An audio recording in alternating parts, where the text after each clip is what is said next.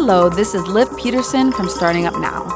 Thanks for joining us today on KMNP Shift. In this podcast, I have the opportunity to interview L. Brian Jenkins, author of No More Nonprofits, Moving from Dependency to Sustainability. In this episode, we will discuss how problems present entrepreneurial opportunities and how leaders don't create excuses, they create solutions. Take a listen and hope you enjoy KMNP Shift. Welcome, Brian. In this episode, we'll discuss how problems present entrepreneurial opportunity. And you say at the beginning, I love it, it says how leaders don't create excuses, they create solutions. In the beginning of this chapter, you talk about your story with developing Starting Up Now. Can you walk us through that process from beginning to end? How did you get to Starting Up Now? Sure. I have been teaching entrepreneurship, in the educational context for years. And we are using tools primarily designed around experiential learning, very hands-on, practical. And the one tool that everybody loved that we built off of was called the business simulation game. It's fun, it's competitive, it's team-based, and we never had a quote-unquote book that we would operate from. We had lessons and work cards, and we just changed the dynamics of how instruction, it was experiential. The challenge became when our first recession took place. We had just had our best year in entrepreneurship, 2008, 2009. And the challenge became is that the economy was tanking. Mm-hmm. And most of our trainings were in person. They were live. I would go visit a city. There would be 10 to 15 people in a room. We would train them for 3 days. Well, in the recession, the first thing that got cut were training dollars. Yeah. So we had to figure out, what are we going to do? Entrepreneurship is essentially an ETS, education and training services, even though we're a nonprofit. And the thing was, how are we going to be able to generate revenue? And at that time, a lot of our revenue was generated from trainings. So we had to figure something else out. The challenge became our opportunity. I said, what do we do that's really, really well? And it was, we make things simple. And so Starting Up Now, which we look at, that's our book, our tool, one of our tools that we use for business planning, emerged out of that. And it emerged because I wanted to keep the similarity between our experiential and the similarity between Starting Up Now was that it was simple. We wanted to keep things practical. We wanted to keep them hands-on. And so Starting Up Now began to emerge as a tool that I literally believe changed our game, so to speak. It emerged as a tool because we kept the book. It's called Starting Up Now, 24 Chapters to Launch Your Own Business. And it emerged from when I was doing these lectures with students, and students on the west and south sides of Chicago will let you know quickly if they're going to pay attention. So I was at speaking at a school on their lecture. They had me come in and talk about entrepreneurship, and the kids not wanting to listen to me. I held up this $20 bill, and they were immediately interested, and I just kept saying, who wants this? Who wants this? And one of the kids comes up and takes the $20 bill out of my hand. And I said, that's what opportunity is like. When you see an opportunity in front of you, you have to figure out, are you going to sit there and just watch it, or are you going to come up and take it? And that kind of moved us to creating Starting Up Now with short, bite-sized, fun, innovative lessons that were teaching core business principles in a way that was not being done. Every chapter in the book ended with an action step. So they would go through, figure this out, take a look at executive summaries, write an executive summary, even though it might change later on. But the practicality of it is when that chapter was complete or they came back to it, they actually had an executive summary. Then there's this thing that came around that at the time, we didn't know what it was called back then, social media. So this is about the same time when Facebook and another platform that's not that heard of, you don't hear about that much anymore, MySpace. Yeah. And we were figuring out, how is social media going to impact our ability to reach people? And so we began way back when to be able to put all of our content in the form of a business template online, because that allowed us to be able, so we couldn't go out and teach the people necessarily face to face. We couldn't teach with the same lessons and the games and simulations, but we had to use the ability of what we can now call social media or cloud-based platforms and communities to develop groups that we might not ever see or meet in person, and to keep the focus, keep the content, and leverage the expertise and put it into a format where people could have access. So the key thing I think was starting up now was being able to provide access to core lessons in simple ways by proven business leaders. And that emerged into the Startup Now curriculum, and we're now on Skill Center. Our new app comes out shortly for Skill Center 4.0 because we're in our fourth iteration. Skill Center is where we have all the videos and the templates and all those things for people to develop their business plans in multiple languages. And now, you get college credit and all these other kind of things, but it literally emerged because of the challenge of not being able to teach face-to-face like we had done for years. I think that's amazing because when I think about Skill Center and like an online learning platform, you are way ahead of the game because I see people doing that now, like self-education courses. Yeah. And you were one of the first people I know to be doing that back then because you saw that opportunity. Yeah. And now it's like the buzzwords, the wave. I always see digital entrepreneur, people getting their courses online, people building apps. And so it's amazing that you saw that, right? You grabbed that $20 bill and took that opportunity right away. Yeah, it was not easy. I mean, it's something that's constantly emerging, emerging, I should say, but it's being able to take an opportunity when you see it. So when it comes to creating opportunities out of problems, you actually came up with a slogan called PSA, Problem Solution Action. Sure. So can you explain how you came up with that and how you use it in your daily routine? Simple. We usually think of PSA as public service announcement. And I was preparing to speak to a group, and for some reason it was in my head. And I'm like, man, what are we really doing here? We're entrepreneurs, anyone, there's a problem. And most entrepreneurial solutions are designed to solve a problem. The challenge is the action, the execution. So I look at, with the example of Starting Up Now, the problem was that, not that we didn't know what we were doing, not that we had products or services, the problem was delivery.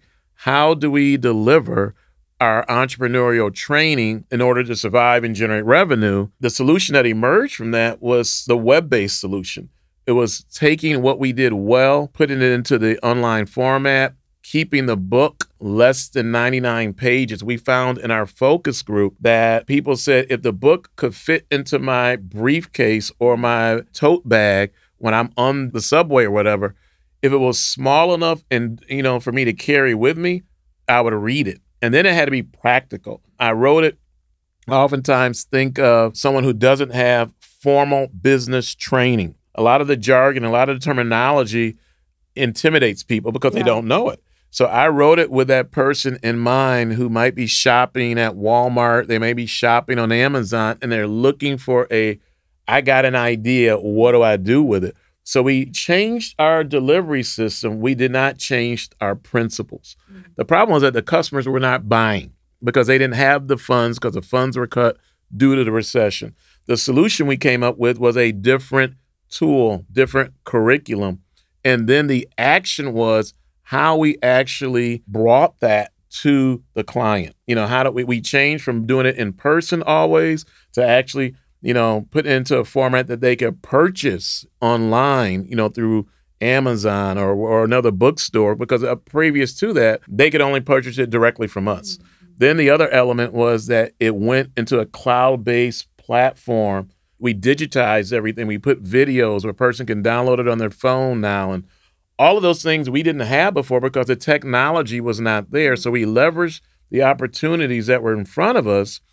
And then through Google and other sources, we were able to put in multiple languages. And so we've done trainings all over, live trainings. We've done trainings where it's just been online now, but we made it really practical. So the solution became, the problem was, how do you train? If we're an entrepreneurial organization, the solution was to change our curriculum or our model. And the action was changing our delivery system, getting it to the client so that she could have access to it, for her business or his business, whatever it may be. So when you think about problem, solution, action, I feel as an entrepreneur, you're always going to be going through that, right? Absolutely. You're always going to be running into problems and trying to find solutions and the action. Sure. So after going through the process of teaching and then figuring out this problem and then putting Skills Center online, what are some of the other problems that you've run into in your entrepreneurial journey that you've had to come out with that solution action? Or how do you implement that, I guess, in your day-to-day life when you run into issues or problems like continually? How do you stop and get into that mindset? It has to be part of your operational mindset, or for me, I call it SOP, standard operating procedure. You start thinking like this. If you're around others that are thinking like this, it really helps. Our most recent problem that turned into an opportunity was 2 years ago. We were asked to leave our building where we were renting from for almost 10 years, just after buying the coffee shop and in the building. And this is in Chicago in the South Loop. Like I said, we had been a renter there for 10 years, ultimately took up a lot more space as the organization grew and our needs grew, and then purchased a coffee shop that was on site called Overflow Coffee Bar. The building wanted to expand. They're a school. They had been telling me for years, to their credit, that they were going to expand and might need our space. And then in January of 2019, just after we wrote our last check for the purchase of the coffee shop, the building manager comes in representing the high school, and he says, well, we're going to expand. And we're going to need you guys to move. Gotta get up out of here. Yeah. And so I was thinking, okay, no problem, a year, 2 years. And he's like, no, April 30th. Now, mind you, he was telling me this middle of January. Wow. So I immediately freaked out a little bit. I'm like, man, we just paid out, our last check to the previous owners of Overflow. Things are going good. It's the beginning of the year. And now, not only are we being told that we have to, relocate everything, we didn't have any money. I went home the next day. I told my admin, her name is Randy Cragen. I said, don't call me the next day. I just told her, I said, I just need some me time. Some space. Yeah. And so I went home. Actually, I was upset with God. I was like, why did you let us get this far? And now it seemed like you pulled the rug from under us. So I was really upset, just put it like that. Very emotional. And I came back the next day, and Randy, to her credit, had already started looking up buildings. To make a very long story short, we ended up what we thought and perceived 2 years ago as a problem of being kicked out of where we were, not having a place to operate the coffee shop. And we ended up purchasing a building 2 blocks away with cash at 1449 South Michigan. And that has become the home of our office. Our coffee shop Overflow is on the first floor. And then Moxie, we had kind of did a pseudo co-working space in the other building, but we have a real enterprise level co-working space now in Moxie. And the building is about 10,000 square feet in the heart of the South Loop. And so the immediate problem was that I didn't know how we were going to function, to be quite honest. I didn't know. We didn't know what to do. I needed to spend that one day alone for myself to really get myself back up on my feet and say, okay, we're going to get through this. We're going to solve this. And the other thing, too, that people never see is that when you're in charge of a team, you have to be careful about the emotion and your frustrations that you show in front of them. So I had that at play, and I reached out to key investors. And this one guy was a great friend of mine for the last 25 years almost, showed me the email that I wrote to him when this all was happening within that 2-day period. I was ready to leave Entrenuity, to be honest. In that time, it really, I had to go back to who I am and say, hey, we have overcome things before. I'm an African-American man within the context of the United States. This is nothing we can't overcome. And so I prayed to the Lord to provide what I didn't know. I didn't know a lot of the things that we were getting ready to go through. And now our location, this new building, this new location has been phenomenally developed. You got a great team of people around us, and we're able to actually serve more people by providing them the things that I never had and what I wanted to start. What Moxie with us now, emerged into what we call Moxie. But the private offices, the conference rooms, the technology, the co-working space, and then on the first floor is a coffee shop, the craft coffee shop that we own as a nonprofit. That's primarily Black-led and Black-operated, and it's become one of the places to be in Chicago. And to top it all off, it was a former home of VJ Records, and VJ Records was one of the first independent Black labels that was launched in the 50s, when primarily white music studios would not give Black artists and performers, they would not show their faces on their music. Because that's just the way it was back then. And it was intentionally designed, VJ intentionally wanted to match and put Black music out there and give Black artists the opportunity. And so the cool thing about it is the owners of VJ and the Entrenuity mission of being entrepreneurial and solving a problem, we like to think that we're carrying that legacy forward. Absolutely. So, yeah, that's a real one that's, and we're still not fully recovered. We experienced some challenges with the first contractor, but my trust in the Lord, I have seen this happen. And sometimes you just got to be obedient. You just got to show up. And everybody knows I like to say this term, do your job. Do your job. Don't worry about anybody else's job. Do what you're supposed to do and trust.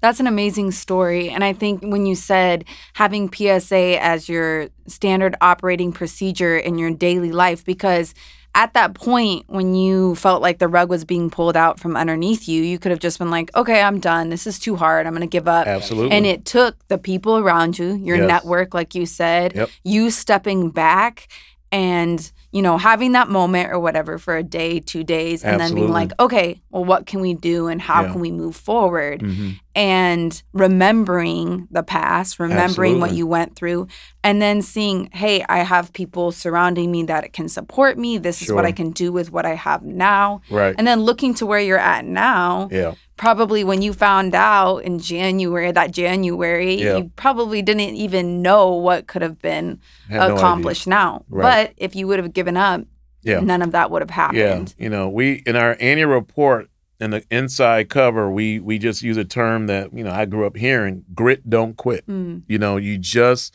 don't quit. And it's something that I've learned over the years is that you show up every day, you do what you're supposed to do, you be obedient to what you've been called to, and you just do your job. And sometimes, you don't always see what the end result is going to be.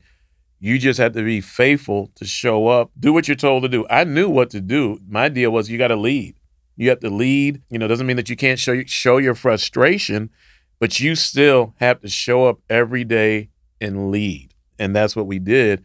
And certainly the problem, solution, and the action now, almost 2.5 years later, I can look back and see that now, but it was not that clear, and even when we launched the building this year in January, there were still things that we didn't know about. And so in any entrepreneurial journey, there's going to be the known and the unknown. You have to trust your fundamentals. For me, I'm a person of faith. I know what the Lord has called me to. And, maybe that's, somebody else, whatever their religious orientation may be. I just know what I've been called to do, and I know what my responsibilities are, and I have to show up every day and do that.